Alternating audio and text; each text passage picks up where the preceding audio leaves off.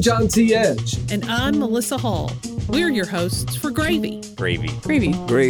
A production of the Southern Foodways Alliance, Gravy tells new and complicated stories about the changing American South. From our very beginning, we have believed in the possibilities of poetry. Working meter and assonance, enjambment, and alliteration, poets make good on the SFA promise to challenge conventions and cultivate progress. Brimming with boiled-down truths, the poems we share here offer insightful ways to apprehend this region anew.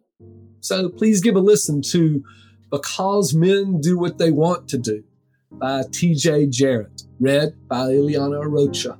Hi, it's Melissa. And if you're looking for another great podcast from the South, then you have to check out No Small Endeavor, produced by our friends at Great Feeling Studios and PRX. Each episode, award-winning professor and Nashville native Lee C. Camp merges the worlds of philosophy, theology, the arts, and more to ask the question, how can we live a good life while nourishing the soul?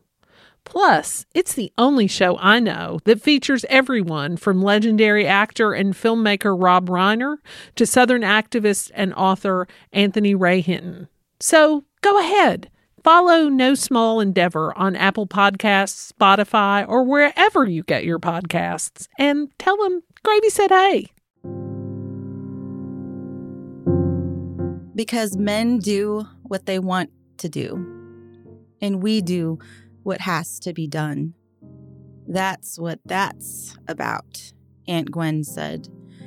My arms heavy with corn for shucking, the sink filled with plucked greens for cleaning. Aunt Ethel, arms akimbo, hands in bright yellow gloves, just nodded in my direction before she tended the collards again. And I'll tell you what else. Aunt Dot had been silent. We all paused as she punctuated her chopping with words. Yes, get the plate when he asks you. String up the linens, turn down the beds.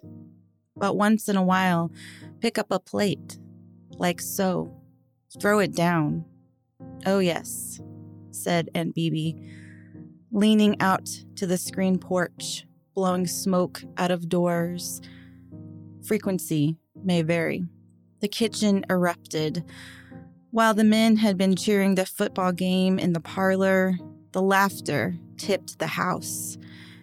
Every ear fled a body, collected against that kitchen's closed door.